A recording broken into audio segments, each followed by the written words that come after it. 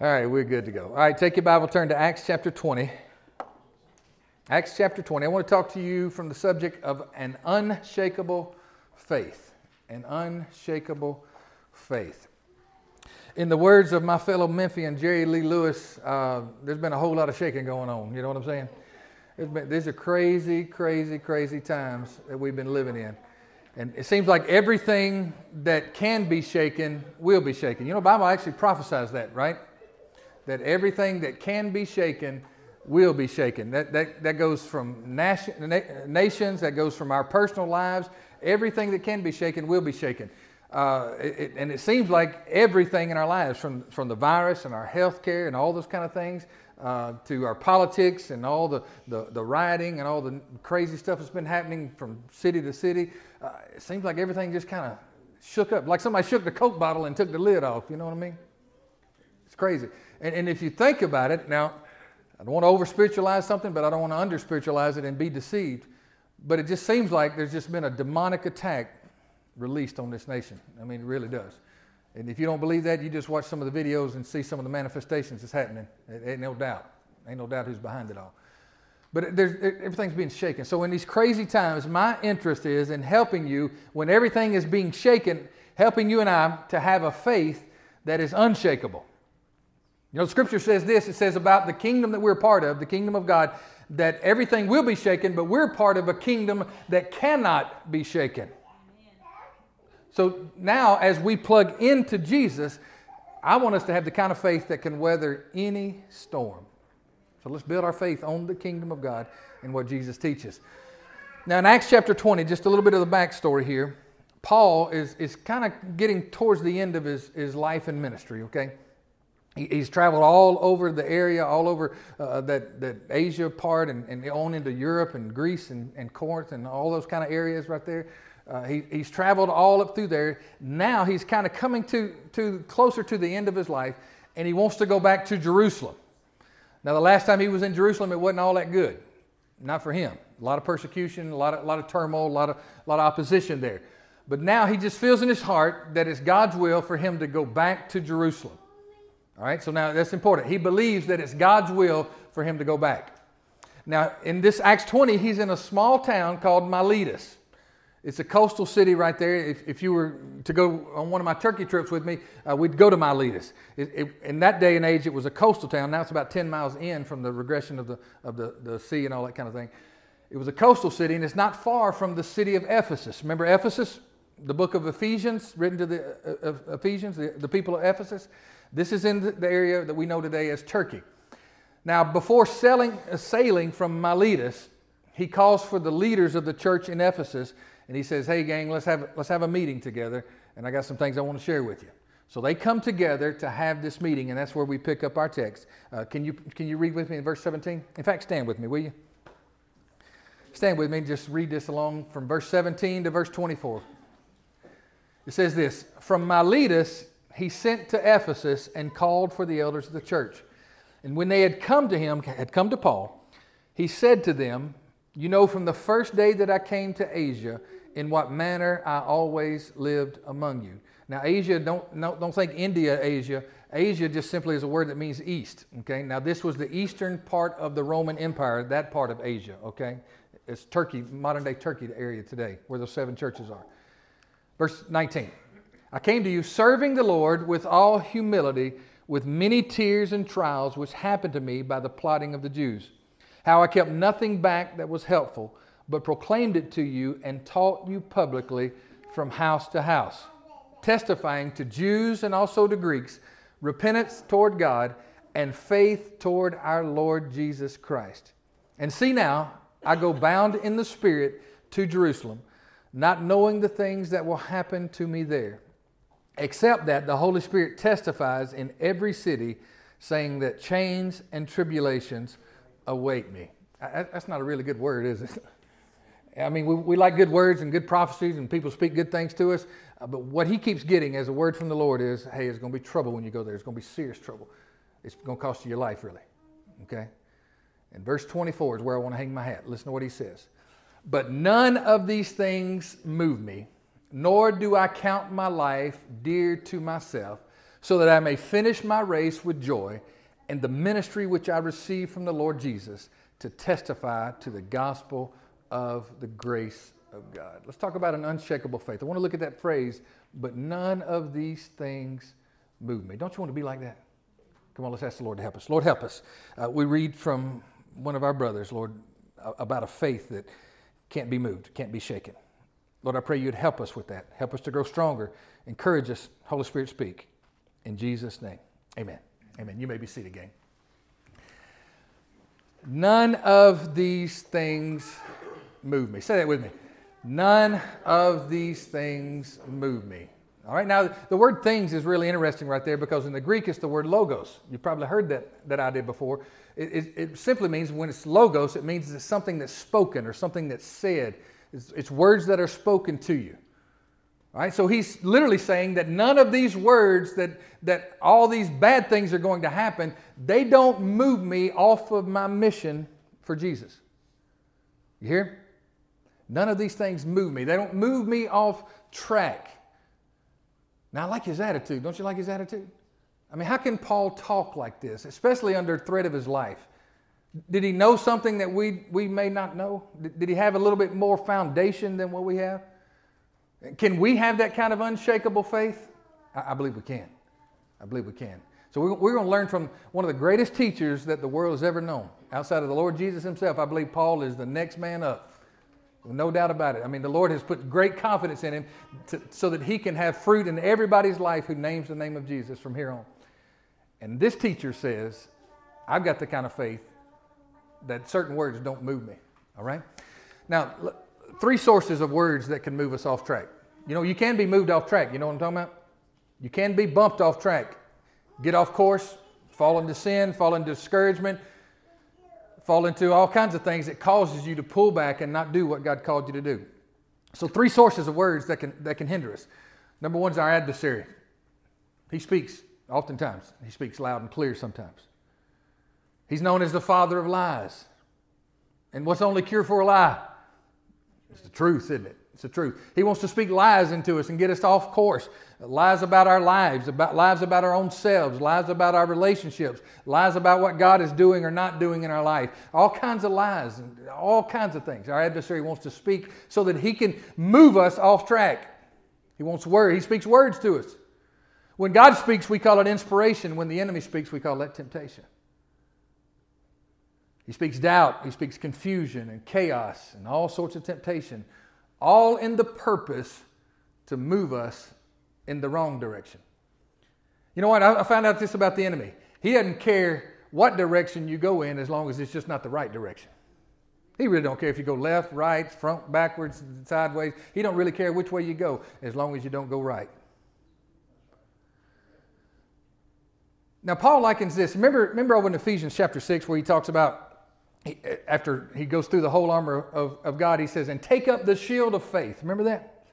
The shield of faith which can quench what? Remember the wording? It can quench all the fiery darts of the wicked one. You remember that? So he's talking about a faith right there in Ephesians 6 that can quench all of these fiery darts. I kind of liken these words to those fiery darts. You think about the day and age he was talking about. They have warfare. The bow and arrow was a big deal, or the crossbow, something like that, was a big deal in their warfare. That was some of the highest technology that it had. And what sometimes they would do with those arrows, they would wrap them in cloth and dip it in tar, and they would light it on fire. And they would shoot it at the adversary. And whatever that arrow stuck to, guess what happened? It burnt like fire. I mean, it did its job. Now think about that, because Paul says these words that the adversary speaks to us are like those fiery darts. You've had it happen to you before. I promise you have.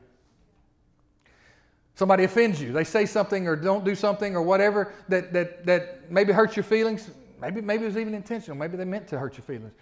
But you know what that thing does? When it lodges in your heart, it just sits there, and what does it do? It burns, doesn't it? It burns. It burns, and it tells you all kinds of ways to react. All kinds of things that you ought to do. And that fiery dart just sits there in your heart, and it just burns, and it burns, and it burns until you react in the wrong manner.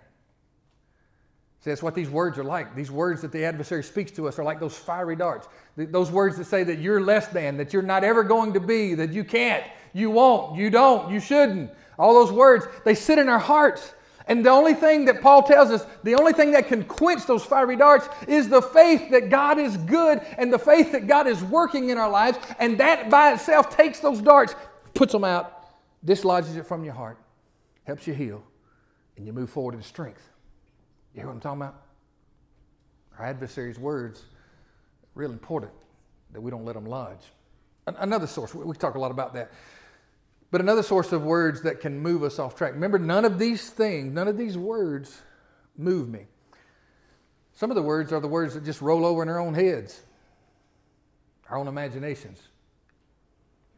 You know what? You can think yourself right out of victory.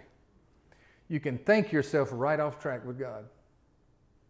Our worries and our fears, Jesus speaks a lot about those things so that we don't allow them to knock us off track. Now they come. But don't let them stay. Don't let them just sit there like that fiery dart, because it will knock you off track. So our imaginations. And in fact, I found out sometimes I don't even need the devil. I can do bad all by myself. You know what I'm talking about? Just in my own cranium, it's echo and all that kind of, and the same movie playing over and over and over and over. Crazy stuff sometimes. Crazy stuff. You know what I'm talking about? Mm-hmm. Another source of words is other people. Oftentimes people speak discouraging things to us. Some intentional, some maybe not intentional. People can speak negative words to us that lodge in us. You know what they tell us psychologically? That for every negative word spoken to you, in order for you to counteract it, you need 7 to 10 positive words spoken to you. You know, they say that kind of thing. I don't know how they figure that kind of stuff out, but that's what I've heard. You've heard that? Why? Because we just seem to receive negative better. That's why on TV, all you ever see is bad news, because we receive that. If they had a good news channel, which they actually do, a lot of Christian teachings, things like that, they actually have good news channel. But if they had a real good news channel, not many people would watch it, because we just have an attraction towards negative, don't we, as human beings. We need to get free from that, because it's only good news that can set you free. So these negative words, and hey, if you're in relationship, which we all are with other people, be very careful about your words. They have power. The power of life and death is in your tongue, the scripture says. You got to be careful with that, don't you? So people's words can sometimes move us off track if we're not. Hateful words, bad reports, all that kind of stuff. So these three sources, you've got to be real careful. Be careful what you hear from your adversary, your imaginations, and other people. Be careful. Proverbs 4:23 says this: keep your heart with all diligence. I kind of like the word guard right there. That's really what that word keep means. Guard your heart with all diligence, for out of your heart spring all the issues of your life. Guard your heart. So how do you guard your heart? Well, I don't just put a guard over my heart. The funnel into my heart is my ears. The funnel into my heart is my eyes. The funnel in my heart is my imagination and my thoughts, all those kind of things. And all that funnels down in my heart. I've got to guard myself. Be careful what goes in, because it will affect what comes out, I promise you. That's what he's telling us. Be careful these words don't move you off track. An unshakable faith. You know, Jesus talked about an unshakable faith. If you get your Bible, keep your finger right there in Acts 20. Flip over to Matthew 7:24 through 27. Now, what you have in Matthew 7 is the very end of the Sermon on the Mount. And the part we're going to read is kind of like the altar call that Jesus gives at the end of it all. It's kind of the summation point of everything and the way he wants us to react to what he's saying. It's called the parable of the wise and foolish builders. Jesus says this right here in verse 24. Now we're talking about an unshakable foundation. How do you build a foundation that can't be shaken? Jesus tells us, really. Whoever hears these sayings of mine, Jesus speaking here, whoever hears these sayings of mine and does them, I will liken him to a wise man who built his house on the rock. And the rain descended, the floods came, the winds blew and beat on that house, and it did not fall, for it was founded on the rock. The foundation's real important, isn't it? Verse 26, but everyone who hears these sayings of mine and does not do them will be like a foolish man who built his house on the sand. And the rain descended, the floods came, and the winds blew and beat on that house, and it fell, and great was its fall. Now, according to what Jesus says right here, what is the surefire way to build an unshakable life? He says to build your house upon the rock, right? Now, what is the rock? It's Jesus and His teachings. Jesus says this, the rock is this. When you build your life on me, the rock, it's because you have heard what I've said, but not just hear only, but what else? You do what I said. You put into practice what I say. You take very seriously what Jesus teaches, and then you put forth the effort to do what He says. So it's not just enough to hear, because the foolish man, the foolish woman, hears, but they don't act on it. Now, we've all played that part before, haven't we? We've heard, but yet failed to do. Now, I've told you the illustration, like if we were in Israel, I would take you to a floodplain, where I believe something like this would be an illustration in people's minds, that right there, there's a floodplain, kind of like right here. Kind of like from right here all the way down. It's a floodplain, right? It's a floodplain. And if we went and stood over by that creek and I said to you that a foolish person, a person that hears Jesus but doesn't really do what He says, or ignores Jesus, acts like He's not important, would be like somebody that goes over here in this sandy bottom of this creek over here and builds a $250,000 house. What would you think about that person? You've heard me tell you this before. What would you think about that person? Like I told you, what would you think about a preacher who came from Memphis, bought that piece of property, bought that acre of land right over there, and said, this is my new homestead. I'm going to build a house right over there underneath that big old tree. What would you say? Oh, that's a nice house, but that's a stupid preacher. Why? But why? Because soon there's going to come a rain. And what's going to happen to the water? It's going to rise. What's going to happen to the house? It's going to fall. It's going to wash away. Now the rain, the flood, and all of that stuff comes to all people, doesn't it? It comes to the wise person. It comes to the foolish person. The difference is that one will stand and one will not. So if we were standing in that creek bottom and just maybe the elevation was a little bit higher right beside us, we'd be right there. If we were in Israel, this would be the case. We'd be right in that bottom of that valley. And Jesus would say, would you rather build your house right here in this valley, or would you rather build it up there on that rock? What would your answer be? Give me the high ground. I'll take that rock up there. That's what Jesus is saying. You want to build a life? Hey, storms are coming. Storms are coming. And in fact, really and truly, if you want to be honest with you, not to throw more heavy on us, there's a stronger storm coming than what we've experienced even so far. Will your faith in Christ weather the storm? Jesus said, if you hear and do what I'm saying, I'll guarantee you that you'll have a life that will last. All right?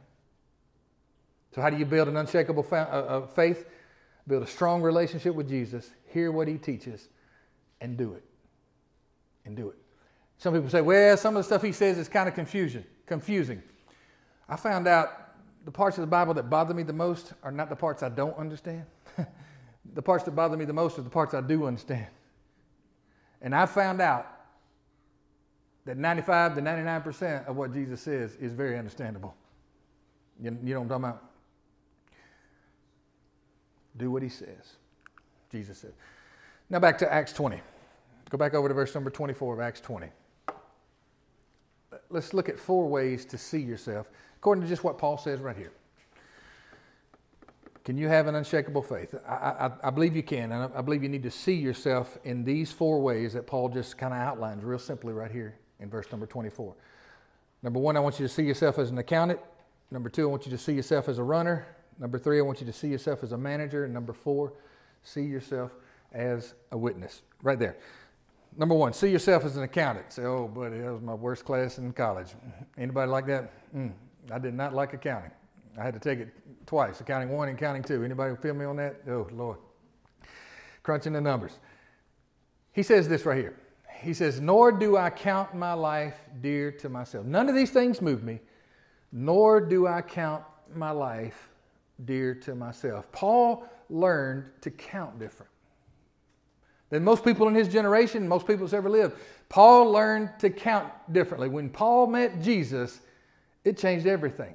It changed the way he assessed his life. It changed the way he looked at his past. It changed the way he looked at his future. It changed the way that he looked at every day of his life. It changed the way he counted.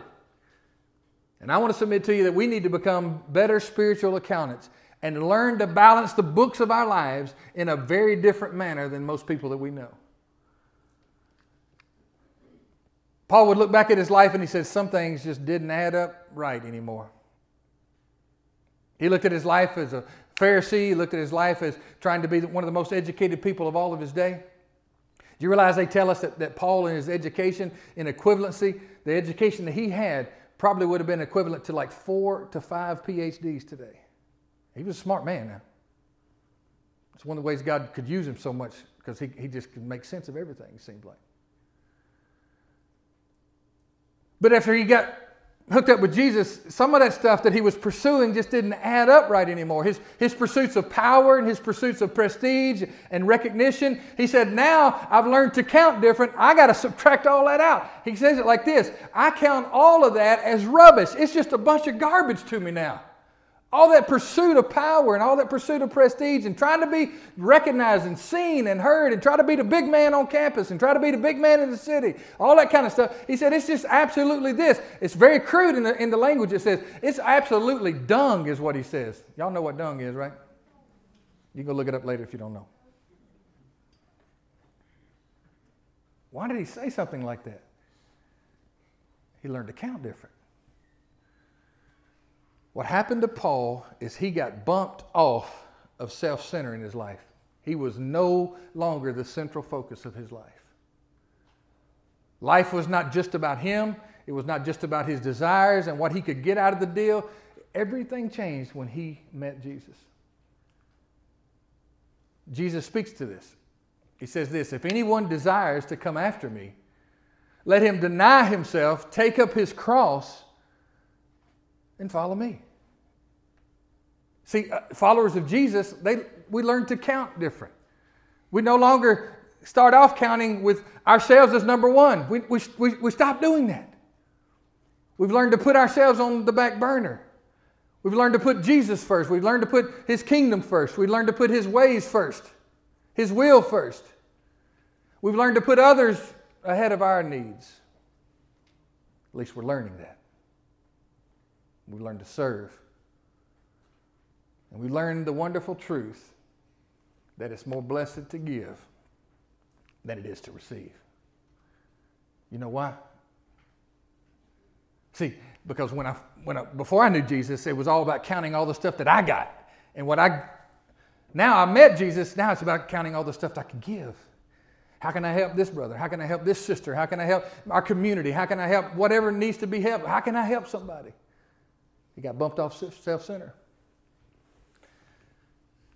Got to balance your books a little different. You learn to count different. And here's the truth. One day, you and I will give an account to God on how we counted. You realize that day's coming? For all of it. We don't know what day that might be.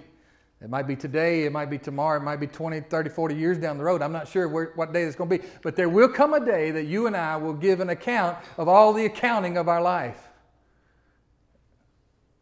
And how we counted things. How we prioritized our life. How we lived our life. See yourself as an accountant. Number 2, see yourself as a runner. You're tired already, right? Just thinking about it wears you out. See yourself as a runner. This is what he says right here. I learned to count different so that I may finish my race with joy. Say that with me. So that I may finish my race with joy. See yourself as running a race. Like every single day of your life is a race. It's a race towards a finish line. And this line does have a finishing that steps right into eternity, actually. See yourself as running a race, Paul said. He says this several times throughout all of his writings, actually.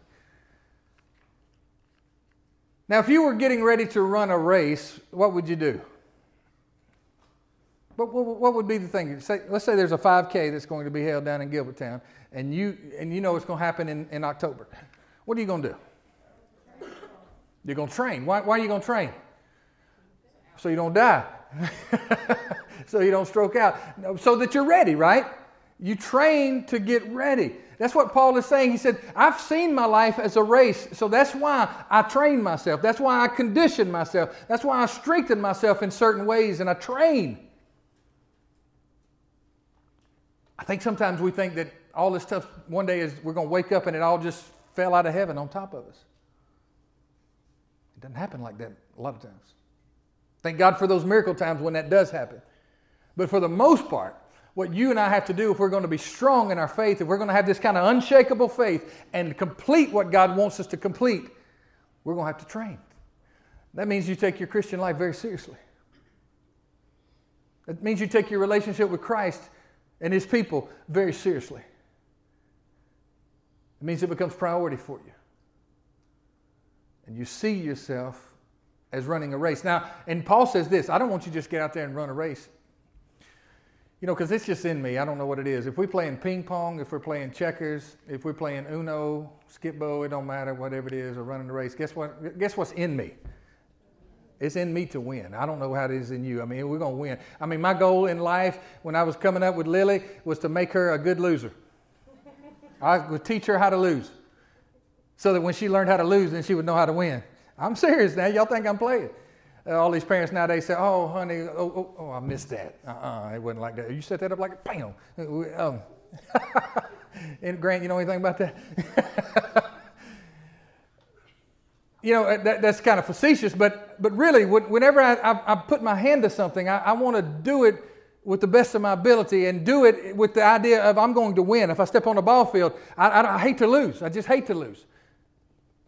And Paul said, I want to run my Christian life with that idea that I hate the fact that I might lose. I'm going to press everything I've got into it so that when I run for Jesus, I'm going to run to win. I'm going to put everything in it. Nobody's going to say you didn't give everything you got, because when I get to the finish line, I'm falling out because I gave everything I've got. And woe be to the ball players that get to the end of the game and the uniform's not dirty and they're not sweating. I can't stand that kind of stuff. You know what I'm talking about? You got to give it all you got. And Paul said this is what he does in his life with God. He runs to win. Because he realized that, you know, there's no participation trophies in this kingdom. One guy thought that. Jesus said that a king came and he gave a guy 5 talents and he gave a guy 2 talents and he gave a guy 1 talent. And one guy just thought he was going to get a trophy for participating. It didn't work that way. The guy with 2 doubled what he had. The guy with 5 doubled what he had and had 10. And the guy with 1, he just participated and went through the motions. Didn't really do much of nothing. Jesus called him a wicked and lazy servant. So you know what he said? You know what would be said today? Oh, he's only got 1 and he had a hard time and it was just not, life just came at him wrong and he just wasn't born on the right side of the tracks, so he had a tough time. So what I want you to do is, you who have 10, I want you to take like 3 of yours and give to him. Is that what Jesus said? Jesus is not a socialist, is he? Jesus said, in this kingdom, you got to put forth some effort. So since you didn't and you wasted what you had because you're lazy, I'm going to take what I gave to you away from you and give it to the one who did the best. That's how this kingdom works. That's how this nation works too, actually. You hear what I'm talking about? I'm not trying to get politics, but you can't really get around it when you hear Jesus talking. Because it's not really politics, it's just life, you know. For some reason, I want to say like 20 more things, but I better move on. Run it to win it. I'm in it to win it, ain't you? I hope you are. Now, it's just interesting to me. He says, so that I may finish my race. What's that last phrase? With joy. With joy. Doug, that's one of your phrases. You like that joy idea. With joy. I think the idea is that if you're not enjoying yourself serving Jesus, you're not doing it right. If you're not having a good time, now I know there's going to be hard times, difficult times, and grievous times. No doubt about it. We're going to have loss sometimes. But if you're not getting the joy of the Lord, we're not doing it right. So Paul, if we could go and read some of his testimony, his resume, and all the hardships. He's got a line of hardships longer than my leg. Just horrible things that happened to him. And this man who goes through all these shipwrecks and all these stonings and beatings and persecutions and oppression and all kind of crazy stuff that happens to him, he can look back at the end of his life and said, it wasn't all fun, but I enjoyed my ride. He said, I want to finish this with joy. May they see us running with joy. Now look at this, to wrap up this point about being a runner. 1 Corinthians 9, 24 through 25. Do you not know that those who run in a race all run, but one receives the prize? Run in such a way that you may obtain it. He's talking about our spiritual walk with God, the spiritual run, our spiritual life. And everyone who competes for the prize is temperate in all things. In other words, they have self-control. If you're running a race, that means you control what you eat, you control your sleeping patterns, you control how late you stay up at night, you control every aspect of your life if you want to be number one. Now they do it, the world does it to obtain a perishable crown, but we for an imperishable crown. I think he would say to us, how much more should we put our effort into it? How much more with the reward that's at the end of the finish line? How much more should we run our race with everything we've got and do it with joy in our heart? Jesus did that. It says something really crazy about the cross. It says Jesus endured the cross for the joy that was set before him. What helped him get through the hardest time that any human being could ever go through was the joy that was set before him. Help us, Lord, with that. Third thing to look at ourselves as is a manager. So we got an accountant, we got a runner, now we got a manager. We may use the word steward in theological circles and biblical talk and all that kind of thing. You know what I'm talking about, steward or stewardship. He says this, so that I may finish or complete the ministry which I received from the Lord Jesus. Paul saw his life as a ministry. He saw his life as a gift from God. And he took personal responsibility for what God had given him. And think about that. Everything that you've got that's good, came as a gift from God. Your family, your job, your finances, your food, your intelligence, your experiences, your joy, your peace. You name it. We could go on and on about listing our blessings, and it'd be real important to learn to count them. All that's a gift from God. It's going to take a lot of work and effort, but it's a gift from God. I like to say it like this. Your life and all that's good in it is a gift from God. And what you do with it is your gift to God. See, it's all a gift from God, but what I do with it, now that becomes my gift to God. It's a form of worship, how I handle the things he gave me. And the wise manager works hard to please his boss, to please his master. The wise manager works hard, but in this kingdom, here's the deal. This is a great part about our kingdom and our idea of managing what we've got in our life. The wise manager works hard, and he gets God involved in the management of what he's about to do. Because see, we're not left to ourselves and all that. You don't have to do all this by yourself. You don't have to manage your life by yourself. You don't have to manage your finances by yourself, your children, your family, your job, all the things that's coming to you, the opportunities and decisions. You don't have to manage all that by yourself. You literally have God to help you. And Jesus says, come on, I'll walk with you. I'll teach you how to do it. Learn from me. You don't have to do it alone in the management of your life. Your time, your talent, your treasure, ask God to help you manage it right. Because at the end of the day, we want him to say, well done. You did a good job. So I encourage you, break it down. Break down some of the categories of your life maybe. Maybe maybe the different compartments. I know we see it all as a whole sometimes, but think about your job. How are you doing in managing your job as it pertains to God's will and kingdom in your life? How are you managing with that? What about your children? What about your money and your generosity and all those kind of things, dealing with your resources? How are you doing in managing all that? I'm telling you, the wise person will ask the question to God before they're asked the question from God. Because when we stand face to face and ask the question of Him then, it's going to be too late. So break it down. Lord, what do you think? How am I doing in this area? How am I doing over here? You know what I find out about my life when I do that kind of thing? I find out I'm doing pretty good over here. But boy, over here, we need some work to be done. So ask Him. Let's be a faithful manager. And the last, see yourself. In order to build this unshakable faith, see yourself as a witness. He says it like this: to testify to the gospel of the grace of God. See yourself as a witness. Now, as a believer, we don't go witnessing. We actually are the witness. Does that make sense to you? Now, the witness can go witnessing, don't get me wrong.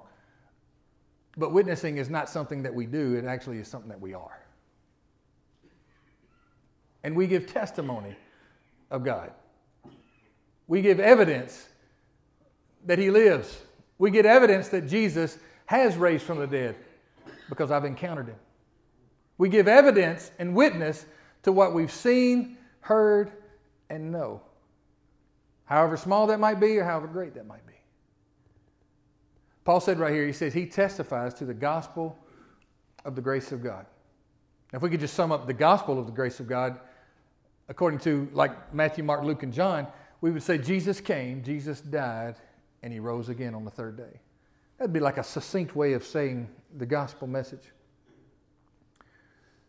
Now, that's the overall picture. But now I make it personal.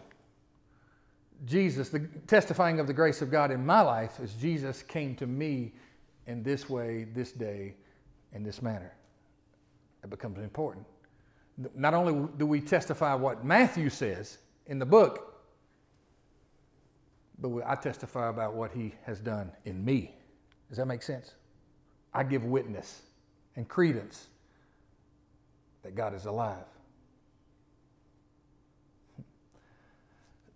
So as a witness, we're given a charge by God to help people see the goodness and grace of God.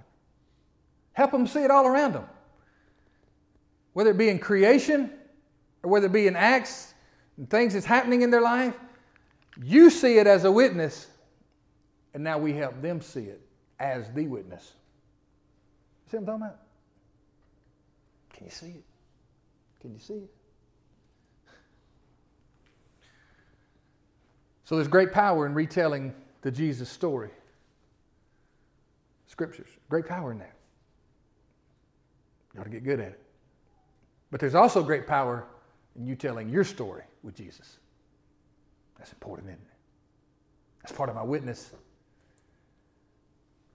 And one of the reasons why we bear witness of God, if I give my testimony to somebody or testimony of the grace of God in whatever fashion that might be, one of the reasons I do that is by faith, I hope that what God did in my life, He'll do in your life.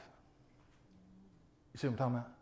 If God set me free from something and I tell you that story, my hope is that you participate in this freedom and you taste of the goodness of God and you get free too.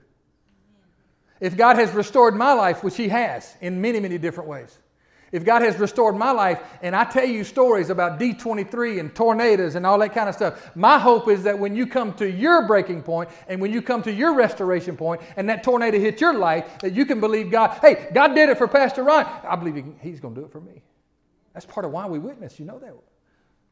It's not so that you can think about my story, really. It's so that you can get help for your story. We testify believing that God will do it again and give evidence. And that evidence creates faith. You got it? Paul says it like this. None of these things, none of these words move me. I've already set my face towards it. God's already told me what he wants me to do. I'm going forward. I'm going to do what he says. And you can't move me off course. Nor do I count my life dear to myself, so that I may finish my race with joy in the ministry which I received from the Lord Jesus, to testify to the gospel of the grace of God. An unshakable faith. Hear Jesus, do what he says. See yourself as an accountant, as a runner, as a manager, and a witness. And you'll build a life that one day when you come face to face with God, he'll say, good job. Good job. Lord, help us. Help us. We're too easily moved off course, Lord. So, Holy Spirit, I pray you'd breathe and strengthen your people. You breathe into us strength from on high. Help us. We hear the words of our brother. We hear his testimony. We believe you to do it again in us.